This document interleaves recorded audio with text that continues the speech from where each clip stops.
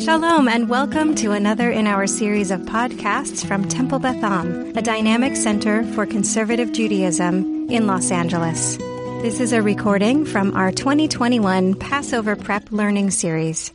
So here we are, Shir HaShirim, session 4. We're going to look today at some contemporary reflections on Shir HaShirim. We've looked at ancient Near Eastern Pshat, and we've looked at Midrash, and we've looked at medieval allegorical interpretations, which also come from based on Midrash. And now today we're going to look at modern things, although we're going to start with Midrash. And we're going to do chapters 7 and 8. Rabbi Schatz, whenever you're ready to get her up on the screen there. Okay, yep. So you can scroll all the way through page 1. I just copied what I had last time about the things, the tension, the balance, the city, the country, the king's court, the common people, the shepherds, the questions, all that stuff. It's in your handout for last time. I just copied it over for this time, whatever. And key terms to know and follow, that's also copied over. Okay, so we can jump right in with chapter 7. Okay, Shuvi Hashulamit. Complicated phrase. We're starting with JPS. Turn back, O maid of Shulam, which suggests that Shulamit is a female epithet, meaning you're from a place called Shulam. Turn back. Ooh, the weirdest things happened. Did that happen for other people in the screen share? Some Hebrew words jumped over to the English. Rebecca, I think she just needs to refresh the screen. Refresh the screen? Can you refresh? Sure. I didn't do anything, but sure. There we go. It's back. Okay. Turn back, that we may gaze upon you. Okay. Why will you gaze at the Shulamite in the Machanayim dance? So this does not appear to be said by the man or the woman. It's unclear. Now it appears we're talking about the woman is the Shulamite. Now, scholars don't, traditional scholars, unclear what that means. The closest link is Yerushalayim is also called Ir Shalem. So does this mean Jerusalem girl, right? Female Jerusalemite? Is it related to Shlomo, King Solomon? Does this mean, the female of Solomon? There are other places in the Bible where there's a place called Shunem, and if you're from Shunem, you're a Shunamite. There's actually a story in the Book of Kings about a Shunamite.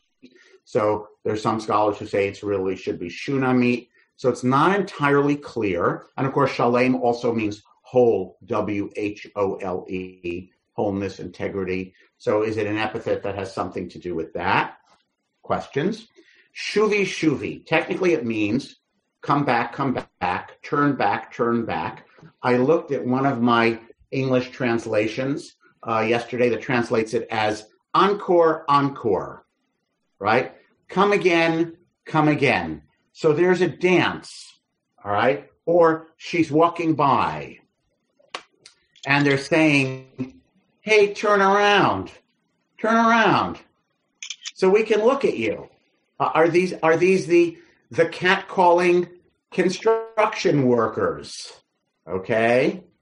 Are they the king's companions? Are they the maidens of Jerusalem? We have no idea who is saying this. So someone is saying, hey, turn around. We want to come back here. We want to get a look at you. And then maybe she says, maybe the second half of the verse should in red, right? Maybe she says, why would you be staring at the Shulamite as if she were a Machanayim dancer, which we have no idea what that means. A camp dancer. So maybe this means, don't treat her like some dancer that you're going to stare at. Maybe not. So it's an interesting, mysterious sentence. That's not exactly, part of what makes it mysterious is it doesn't flow in an obviously connected way with anything else that we've read in Shir HaShirim. Okay. And then the man is saying, how lovely are your feet in sandals, O daughter of nobles. Your rounded thighs are like jewels, the work of a master's hand. Your navel is like a round goblet. Let mixed wine not be lacking. That's in the goblet. Your belly like a heap of wheat hedged about with lilies. Your breasts are like two fawns, twins of a gazelle. Your neck is like by the way, Before he said a previous description, he started at the top and worked his way down. Now he's starting at the bottom and working his way up. He started with the sandals, the legs, the belly, right, breasts. Then your neck is like a tower of ivory, your eyes like pools in Heshbon by the gate of Bat Rabim, your nose like the Lebanon tower that faces toward Damascus. Again, we went from bottom to top here. So these are not random physical descriptions. There is a directionality to the gaze. The head upon you is like crimson wool. The locks of your head are like purple. A king is held captive in the tresses. The last time we had purple was early on when we were talking about King Solomon's litter chair or something like that, or his pavilion, which was lined with purple. Again, purple being the royal color. So he concludes, you are really beautiful, right, after doing all these body parts. How fair are you? How beautiful. Ma yafit umana amt. Oh, love with all its rapture.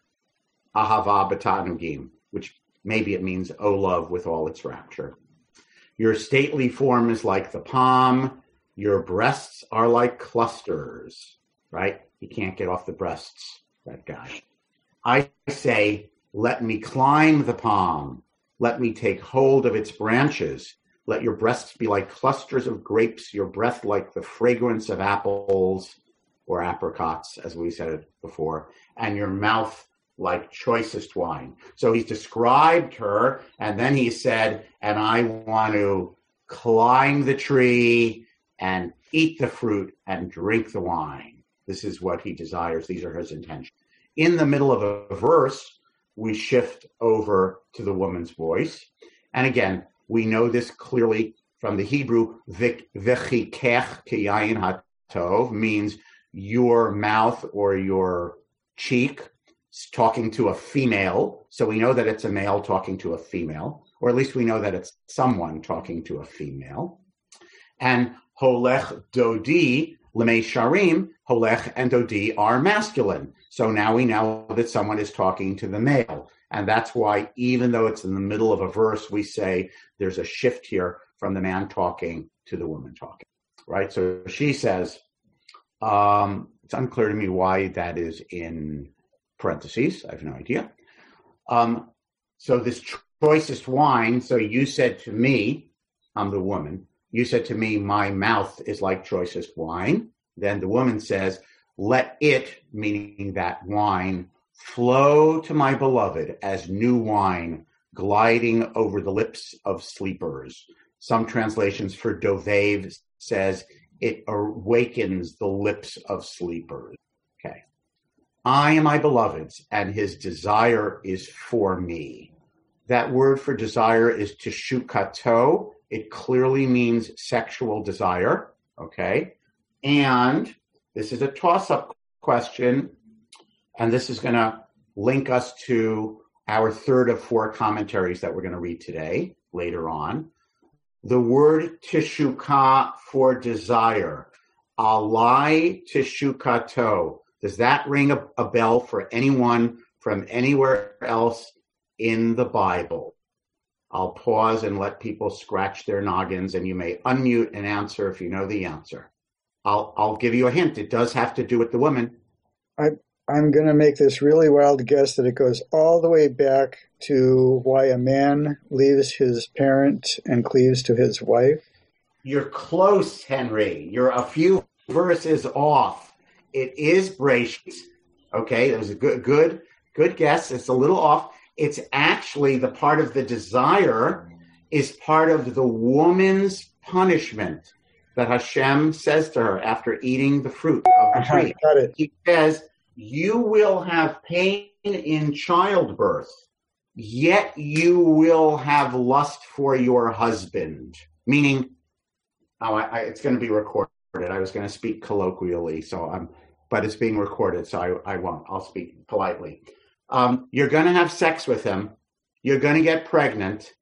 You're going to have a baby. It's going to be painful having a baby. And then afterwards, eventually, you're going to want it again. Okay? It's part of what God says it says the love tishukatech, right? Yet you're going to have desire for him, right? So here we have it's not a common word in the Bible. We have an interesting mirror image saying he has desire for me. He wants me. Okay. And in terms of people who read the Bible intertextually, taking different texts from different places and putting them together, which is, of course, what the Midrash does, but also what modern literary scholars do, is that random that the word tishukah is used, or is that intentional that the word tishukah is used? Now, notice there's a samach, there's a pause. The woman, so the next poem, what traditional scroll writers thought of was the next poem is still said by the female. So it's the next poem or it's the next thought. L'cha dodin eitzei hasadeh, come, my beloved guy, let's go out to the field. Let us sleep among the bushes. That is basically what that means. Let us go early to the vineyards. Early means early in the morning. Let us see if the vine has flowered, if its blossoms have opened, if the pomegranates are in bloom. All of these metaphors for spring and also for blossoming love and for perhaps sexual arousal. Okay, let's go out there to the fields. Let's see. So again, the couple's love mirrors what's going on in nature. All right, so let's go see if nature is ready. There I will give my love to you. Sham etain et dodai lach. The mandrakes yield their fragrance. At our doors are all choice fruits, both freshly picked and long stored have I kept, my beloved, for you. All of my pleasures, right, all the fruit, dodi, the old ones and the new ones, I've been reserving them for you. Okay. That's the end of chapter 7. Mandrakes.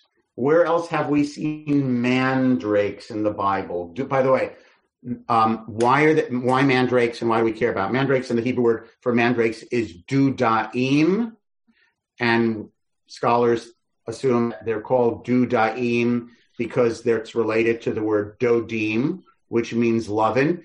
And could someone describe for us? We have 2 toss-up questions. Number 1, what do mandrakes look like? And question 2, where have we seen mandrakes in the Bible?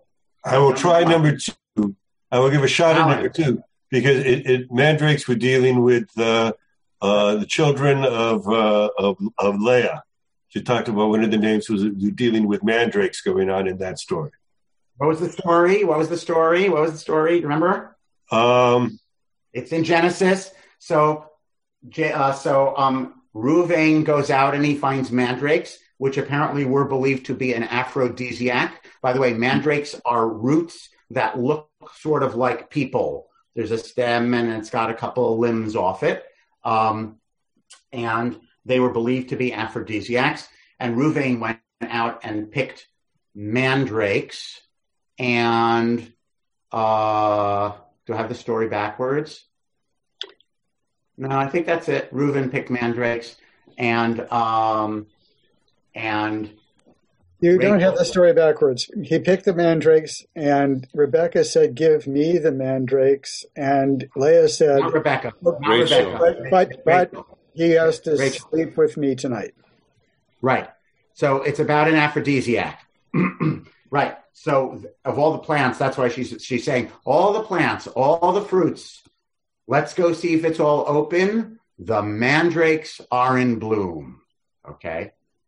Okay. That's the end of that poem. Now chapter 8. Chapter 8, it gets interesting. It's all interesting, but it gets different. The woman says, if only you could be with me like a brother, as if you had nursed at my mother's breast. Then I could kiss you when I met you in the street and no one would despise me. If you were my brother, I could hug you and kiss you publicly, right? And this would be a socially acceptable thing to do. I would lead you. I would bring you to the house of my mother. of her who taught me. I would let you drink of the spiced wine of my pomegranate juice. Change of thought. His left hand was under my head.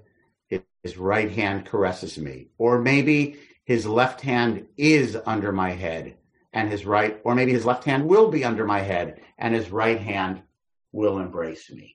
I read a couple things that pointed out that it's always the mother's house. The father is absent in Shir HaShirim. Some moderns say she's an orphan. That's why there's no father. Okay, we'll see the mother again in a moment. I adjure you, fancy English. I am demanding that you take an oath. O maidens of Jerusalem, do not wake or rouse love until it please. This is the fourth of the 4 times she says, I swear to me, O daughters of Jerusalem. And we're going to talk about that later. And I said to you in the past, this always puzzled me. What does it mean, don't rouse love until it pleases? Does that mean don't get involved? Let us go at our own pace? I heard a commentary in my studies that it means don't interrupt us. We're loving here. It's like a sign on the door. It's like in college, you put something on the door, right? Right? The ahava is the polite word she is using to the outside people, the friends, instead of dodim. With the beloved, they call it dodim. It's lovemaking, okay? Outwardly, she uses a more polite term, ahava. Don't interrupt our love until we're ready. Some people have seen in Shir HaShirim poems that have to do with a wedding. It's like yichud, right? If the bride and groom go into the room alone together for seclusion after the chuppah, immediately after the chuppah, they have guards outside the door to prevent people from interrupting them. This is the bride saying, leave us alone until we decide we're ready to come out. So that's another interpretation of it. Okay. Who is she that comes up from the desert leaning upon her beloved? So presumably the woman doesn't say that, right? Because she wouldn't say, who is that? And he wouldn't say that because he wouldn't say leaning upon her beloved. He would say leaning on me. So this is, again, anonymous. We have various anonymouses, unnamed people. Are they daughters of Jerusalem? Are they the watchmen? Are they the brothers? Are they Solomon's warriors? We have these various groups of others in Shir HaShirim. So others say, who is that coming from the desert, right? Leaning on that man. And then she speaks. Tachat hatapuach orarticha. Under the apple tree, I roused you, which is a good translation because orarticha in context could either mean I woke you, or it could mean I aroused you in the sexual sense, right? So under the tree, which is probably not an apple because there weren't domesticated apples in Eretz Yisrael in ancient times, under the apricot tree, I roused you or aroused you. It was there that your mother conceived you. There, she who bore you conceived you. So here we have a link again to mother, not her mother. Before she said, I wish I could, you were my brother in my mother's house. Now she's talking about your mother, okay? And this apparently is known as the apricot tree of lovin' or something, because that's where your mother got pregnant, is sort of what she's saying. Let me be with you under that apricot tree in the fields where your mother got pregnant with you. So it's clear here she's well aware that she's connecting sexual activity to procreation, right? Because one of the questions that's raised about Shir HaShirim is like, oh, what about parenting? Are they just running around, or do they want to be a family and have children? So here there's awareness, okay? That's where you were conceived. Let's go under the apple tree. And then she says her beautiful little sermon about love. Simeni kachotam al libecha, kachotam al zorecha. Set me as a seal on your heart, as a seal on your hand. Seal on your heart means you're somehow engraved in my mind, okay? And to bind like the tefillin, bound on your arm means it's very close to you. It's like a tattoo. It's like a bracelet or a bangle or a thing that you wear, okay? So what she's saying she wants, now she's not just saying, I want to give you lovin'. She's saying something deeper than that, I think, right? She's saying, I want to be engraved into you and tied to you, because love is as fierce as death or strong as death, Oz. Passion is as mighty as Sheol, Sheol being a synonym of death. So we have poetic, you probably know, in ancient Israelite poetry, things are said in sort of parallelism, right? Ki azah, you can hear it, by the way, even if you don't understand the Hebrew. Ki azah kamavet ahava, kasha kishol kina. As strong as death is love, as strong as Sheol is passion. Kin'ah here probably means passion, not jealousy and not zealousness. Its darts are darts of fire, a blazing flame, right? Love is like flaming darts, right? Have an image almost of Cupid shooting arrows. So it's flaming, right? Therefore, vast floods cannot quench love, nor rivers drown it. If a man offered all his wealth for love, he would be laughed to scorn. He'd be mocked. Can't buy me love, right? And this is a famous passage that there are people who have it on their wedding invitation or on their around the perimeter of their ketubah. I have it actually engraved on a Kiddush cup that my wife got me she bought me as my engagement present. It's our Shabbos, every Shabbos Kiddush cup. So this is her statement. She's talking to him, but she's also talking to the world. Okay, now who's speaking? Presumably the brothers. Now all of a sudden we have the brothers. We have a little sister whose breasts are not yet formed, meaning the brothers, again, who are the guardians, right? We think we have this little 11-year-old sister. She's not of age yet, or however old, 12. What shall we do for our sister when she is spoken for? Which sort of means something like, how are we going to get her married off? Or what are we going to do when someone wants to marry her? So the brothers, I want you to get the juxtaposition. She is saying, man, I want to be engraved in your heart. She knows about love, okay? The brothers think like, oh, we have a little sister. She's not ready yet. What are we going to do when she's ready? If she be a wall, we will build upon it a silver battlement. If she be a door, we will panel it in cedar. A lot of interpretations of this. Does that mean we have to protect her? Does that mean we have to present her beautifully? Is it wall means she's been chaste? If she be a door means she's been unchaste, because doors open and close. So different interpretations. So the brothers are worrying about, oh, what are we going to do when it's time for her to get married off? She jumps in. I am a wall, meaning I am chaste. My breasts are like towers, meaning you think I'm not at the age of maturity yet. You are wrong, brothers. You have not been looking very closely at the outfits that I am wearing lately, she is saying. So I become in his eyes, presumably this is the eyes of the male lover, as one who finds favor, kimotzeit shalom. Okay, normally we'd say motzeit chen, motzeit shalom, she has found peace or favor. Again, shalom is one of the key words that returns, right? She's called the Shulamit, we have Benot Yerushalayim, we have King Shlomo.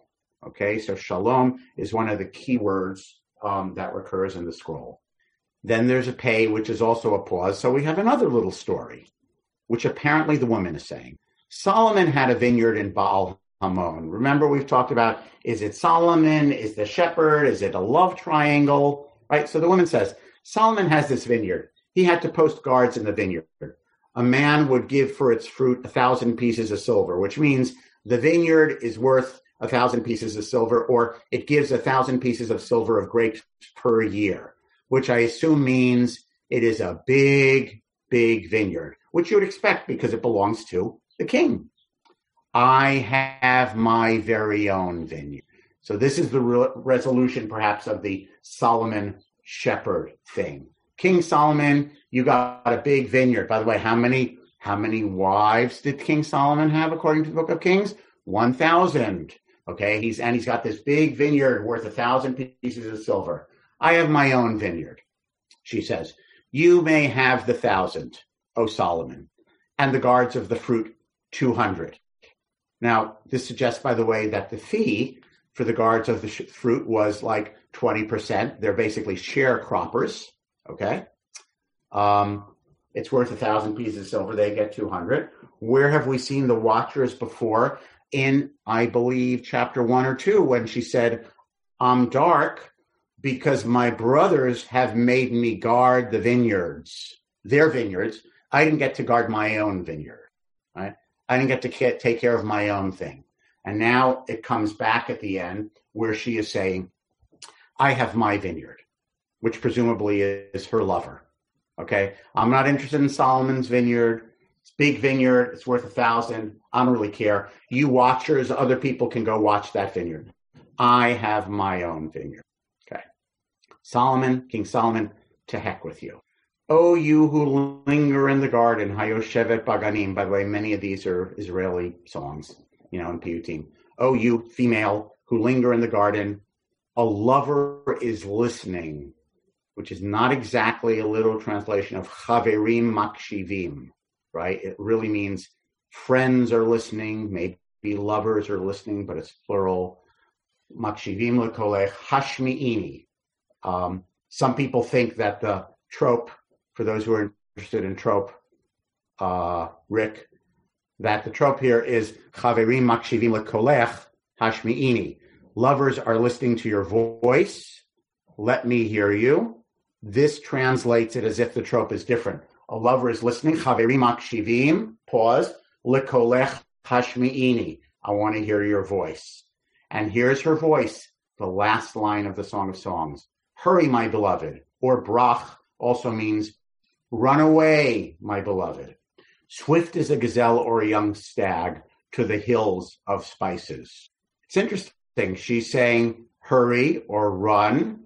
She's not saying exactly literally run to me or run away from me or let's run together. Baby, we were born to run. She's not saying that either. Okay. And that's the ending.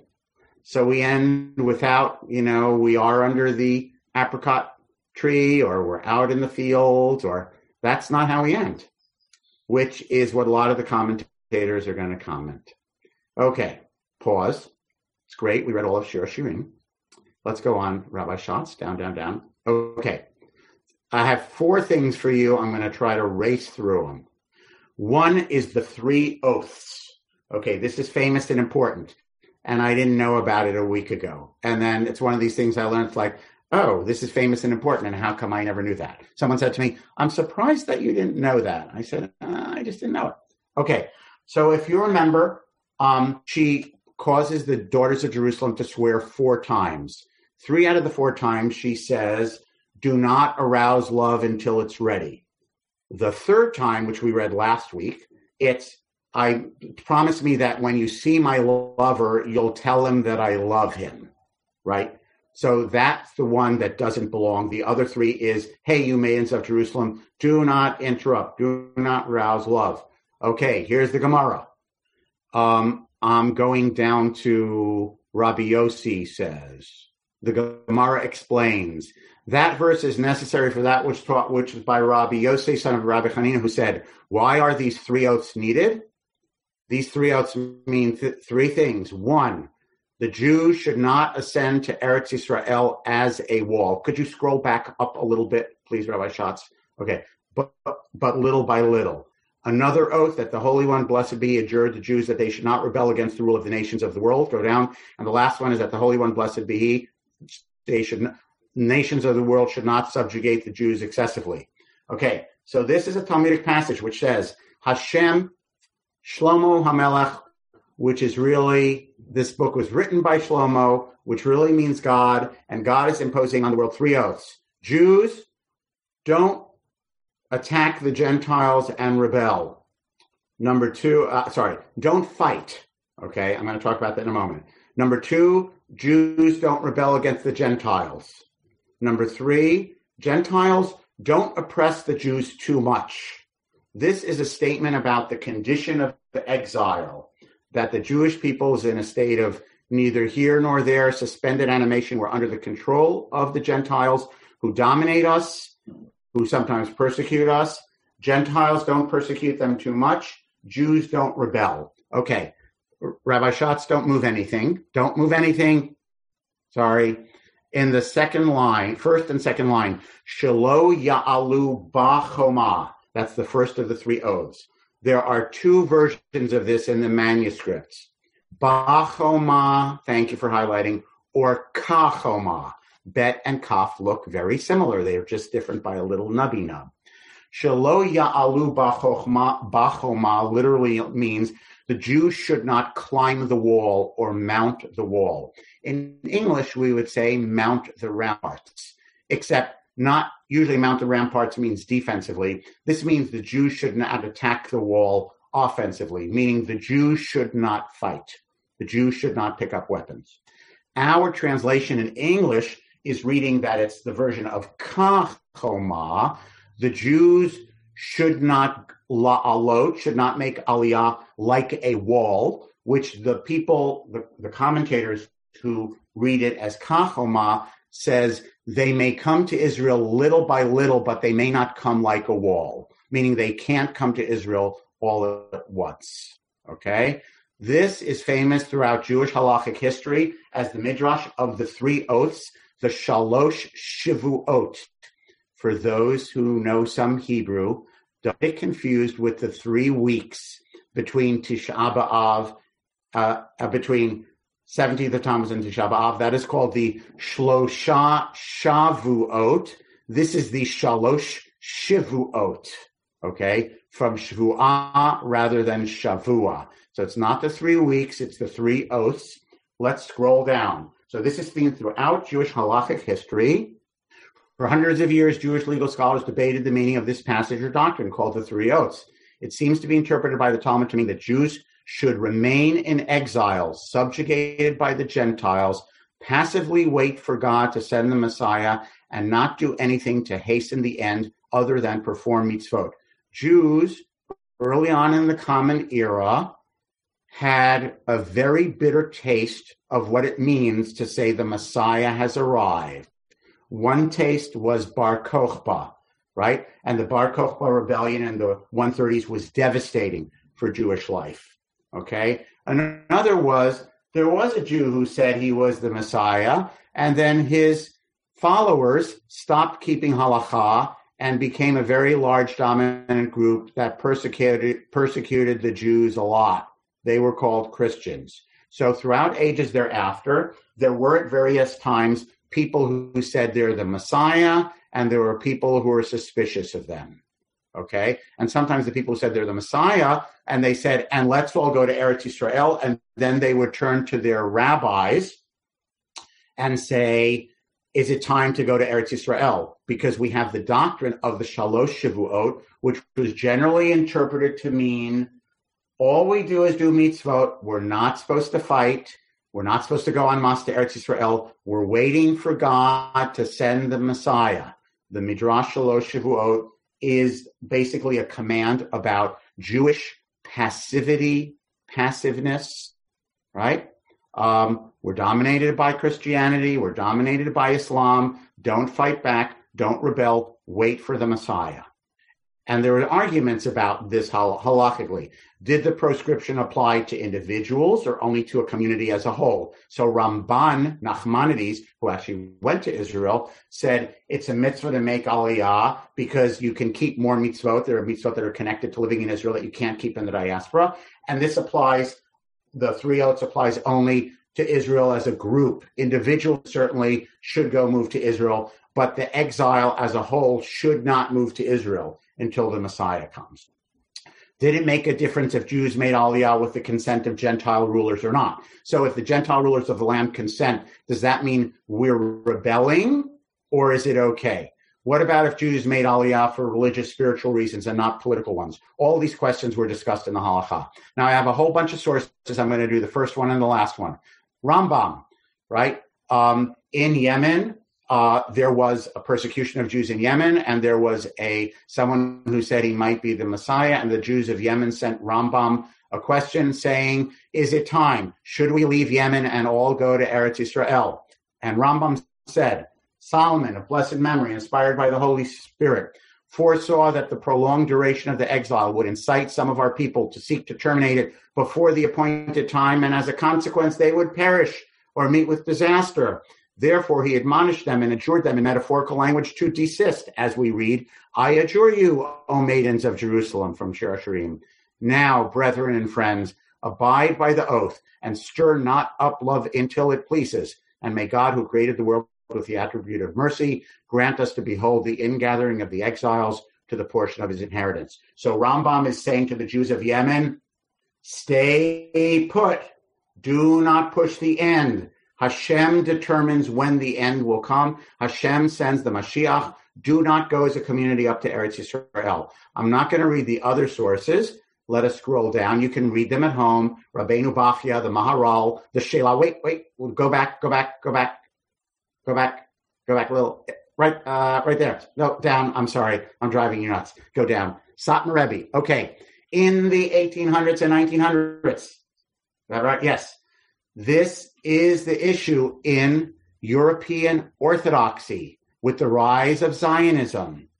Is Zionism a violation of the three oaths?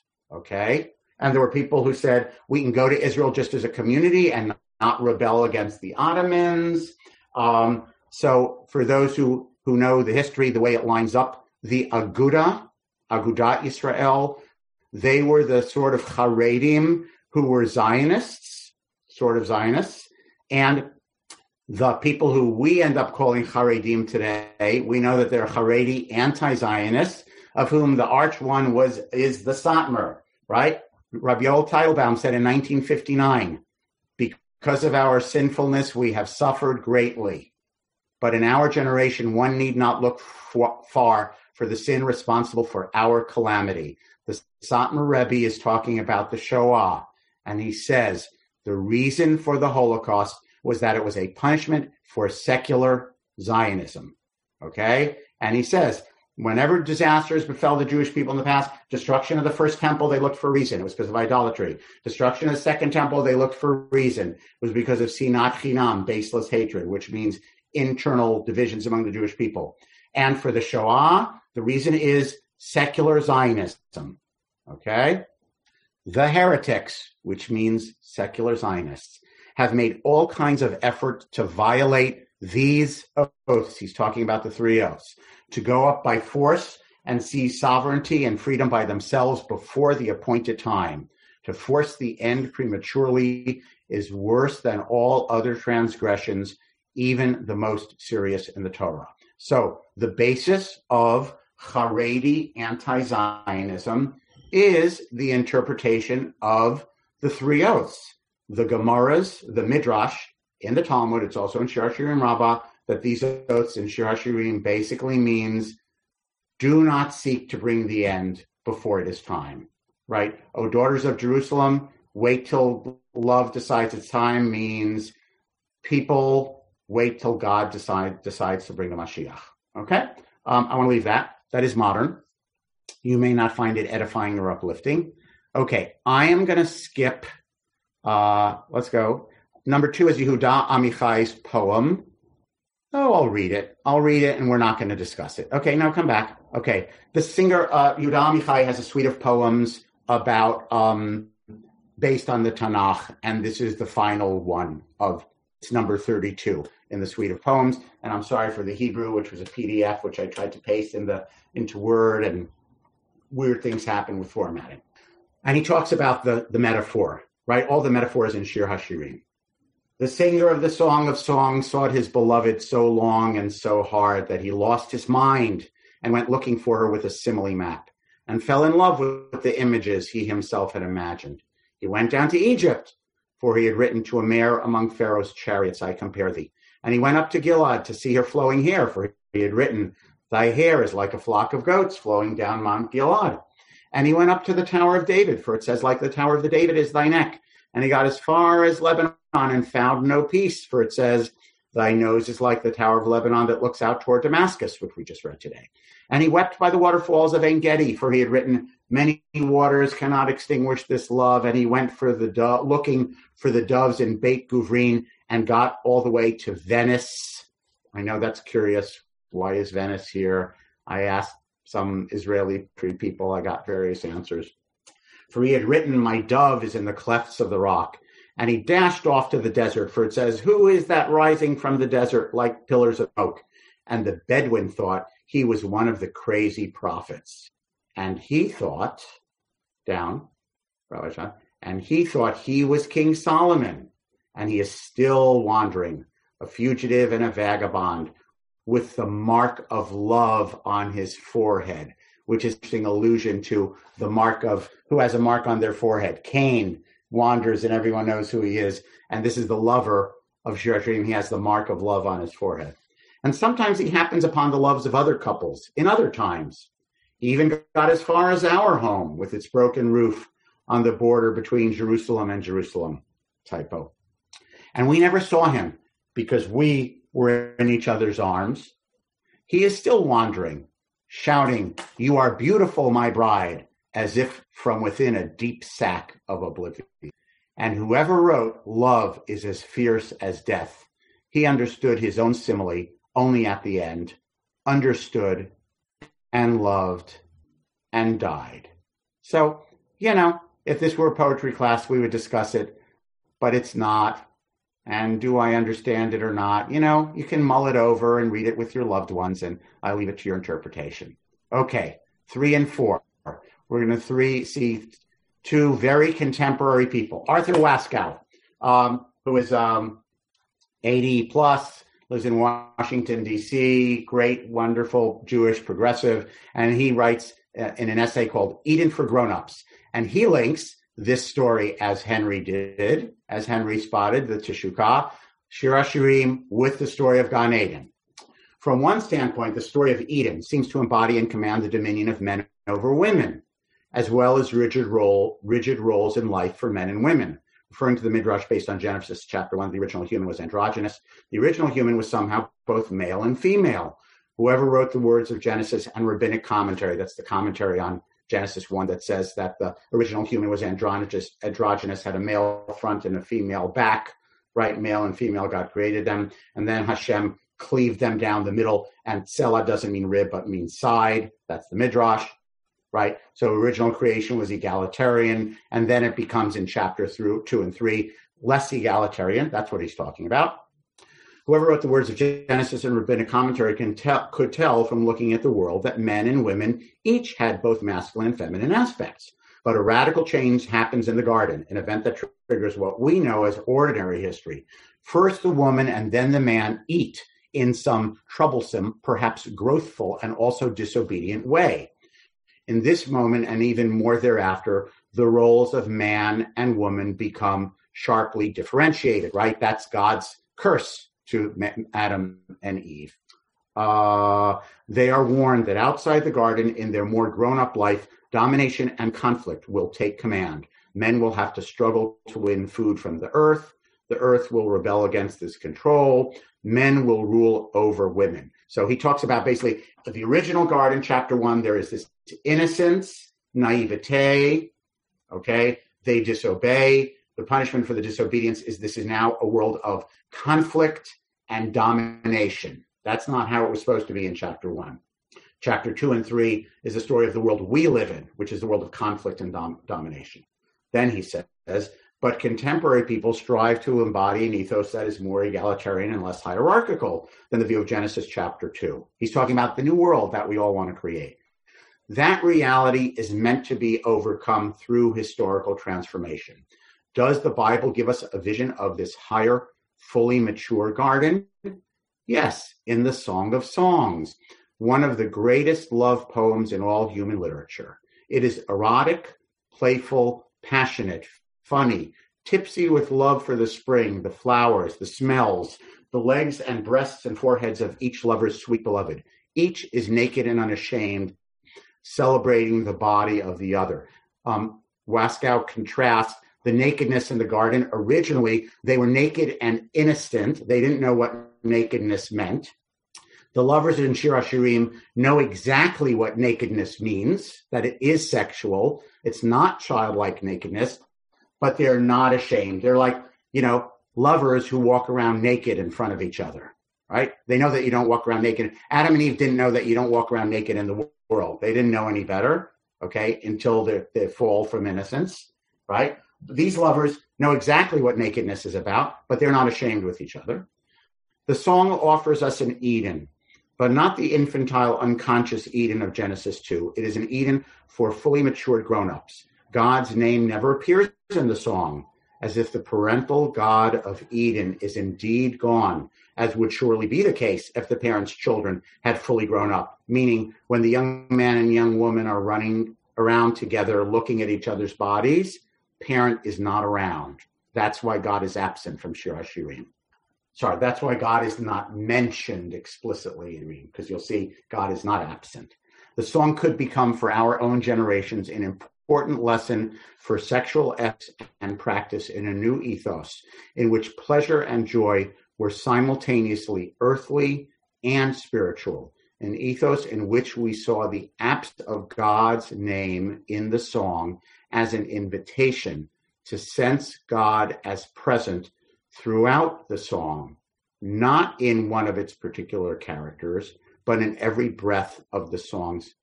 So, in some sense, Waskow is talking about Shir HaShirim is, if I may use a Kabbalistic term, is a sort of tikkun for the story of the Garden of Eden. They're running around in the garden. They're naked. They're not ashamed. Again, they're egalitarian. Okay? There is no domination. God, and he is saying, God is explicitly in the garden the parent, the heavy-handed parent.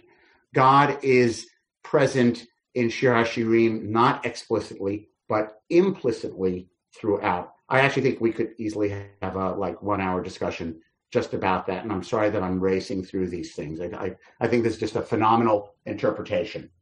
Pause, just to take a breath. Eliyahu Assis, who is an Israeli Orthodox thinker who wrote a book about Shir HaShirim, and he talks about this ending a lot, okay? That the ending is not about fulfillment. Chapter 8 describes the transition from a moment of deep intimacy to an expression of longing that contains the books. Did I mean that the book contains? I don't know. I translated this myself. Sorry, jotting down notes of what I need to change. That contained the book's strongest expression of love and longing. That's the typo. Sorry. But it should be book apostrophe S. In a burning love song, that's the one we just read in chapter 8, Love is as Strong as Death. In a burning love song, the woman expresses her burning love for her beloved and expresses her desire for an eternal bond and to be engraved in the man's deepest self. Here we arrive at the book's main innovation. Here the woman expresses her awareness of the essence of love, and here we discover the great surprise, that the love described here is the love of longing and need, but not that of satisfaction and pleasure. Love, says the woman, is the infinite desire for connection. There is a dialectic between the sense of need and the sense of fulfillment. On the one hand, the woman is experiencing a feeling of lack, a feeling of longing for her lover, a feeling that knows no satisfaction. That's a typo, N-O, that knows no satisfaction. Because the capacity for connection is infinite, and thus the desire is infinite. But on the other hand, love is not only pain, and the lover's feeling of a need lack that can't be fully fulfilled is balanced dialectically with an amazing sense of wholeness, of belonging, and of calm. This is the way of lovers. The poem likening love to fire and death, which depicts the sense of unrest and impossibility to attain full satisfaction, is what the woman expresses to her lover. While the two poems expressing wholeness and a sense of fulfillment is not directed to him, I really have to rewrite this, are not directed to him, but to her brothers and to Solomon. That's the poem to the brothers, right? Hey, I am ready. and to Solomon, hey, you keep your vineyard. Perhaps one senses here, misspelled, the multiple layers inside a person's love. The lovers have a sense of fulfillment and satisfaction at a deep level, but at a deeper level, a level known only to the lovers themselves, there is never any rest.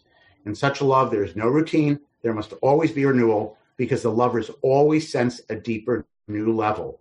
Every move toward deeper connection is not a repeat of the past because the experience is new every time. There is always new shyness, new hesitations, and every connection is a new path that the lovers have never trod before. This explains the book's end. The book cannot conclude with the end of the story because true love is infinite.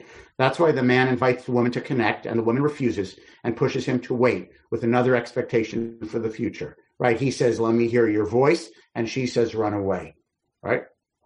The book must end with expectation and longing, for it is impossible to know the end of a story that has no end. Now the reader realizes that the lovers will continue on their unending journey. I love you with an infinite love. This is the way of lovers. When they discover the secret of love, they experience a sense of wholeness. But alongside this, they always long for a total love that knows no satisfaction. Sorry for all the typos. I was rushed yesterday afternoon, only proofread once. I should have proofread 3 times. So whether Shir HaShirim is a story about human lovers, by the way, he's religious guy, Assis, he's Orthodox, so he knows that the traditional interpretation is about God and Israel, right? So it works both ways. So whether it's a story about human lovers and or whether it's a story about God and Israel or the individual soul longing for God, he says, Assis, that the point of the story and the trajectory is that there is never really fulfillment, or there's a sense of fulfillment that the individual might express to the outside world. I'm in love. I have my religious path. We're the Jews. We're totally happy, right? Internally, the person is on fire. And there is a fundamental, always longing for more, always longing for deeper. Again, whether it's in a relationship between 2 adult humans, or whether it's Bnei Israel and God, or whether it's the individual longing for God, once you're inside that love, you know there are always deeper levels. There's always potential for renewal. There's always potential for more. And he says that's why the story, the trajectory, the plot is structured the way it is. And the book does not end with let us lie down now together in the fields. At the end, the couple isn't actually together. They're actually separate, which embodies their eternal longing for each other rather than a sense. It's the love of wanting rather than the love of having. For those who know Hebrew, by the way, the word he uses always for longing is erga, ayin, resh, gimel, hey, which is also in Lecha Dodi, right, on Friday nights. B'chei nafshi arga. No, maybe it's one of the other ones. Maybe it's one of the Shabbat Smirot, right? It means it's a combination of, it's sort of passionate longing. It's like less than lust, but more than longing. It's the drive, the intense emotional drive to be with someone and to try to merge with someone, even though you know you can't fully merge with them. So whether we're talking about humans or whether we're talking about humans and God, whether we're talking about Bnei Israel and the Kadosh Baruch Hu, I think that's a good way to end up, that we're left with a longing that desires to merge but can never fully 100% merge. And I guess this is why Shir HaShirim, besides the superficial connection to spring, and Pesach is the spring holiday, and springtime is when a young man and young woman's thoughts of fancy turn to love. On a deeper level, Pesach is the time when we got together in relationship with the Kadosh Baruch Hu, with God as a nation. And so I think these musings on Shir HaShirim have a lot to contemplate about what the book might suggest to us about our relationship with God. So thanks for coming. Everyone have a Zisa and a Kosher, a Pesach, however it is they say it. My Yiddish is not perfect. Chag Sameach Share. And Rabbi Schatz, as always, please, I'm sorry we didn't have time for discussion. I apologize. Rabbi Schatz, please send me the chat. Again, my email address is abrahamhavivi@gmail.com. So if anyone has any specific questions or comments you would like me to respond to, feel free to send them. Paula Perlman. Study. Say Ulmad. Go out and study. So what I've given you is just a little bit that I found. There's so much more to learn about Shir HaShirim. Thank you, Rabbi Schatz. Just said, yes. You're so welcome. Paula Perlman just said exactly the same thing I was going to say, that I think we are all going to read Shir HaShirim so differently now that we've taken this class. And there's almost like an excitement around reading it now, that there's real knowledge behind it as opposed to just hearing it sung, though beautiful to hear. There is real knowledge and real questions behind it. So thank you for adding to our ability to read it with actual meaning and intention. My pleasure. My pleasure. My pleasure and honor. You have been listening to another in our series of podcasts from Temple Beth Am, a dynamic center for conservative Judaism in Los Angeles. If you enjoy these podcasts, we invite you to write a review on the Apple Podcast site or wherever you get your podcasts.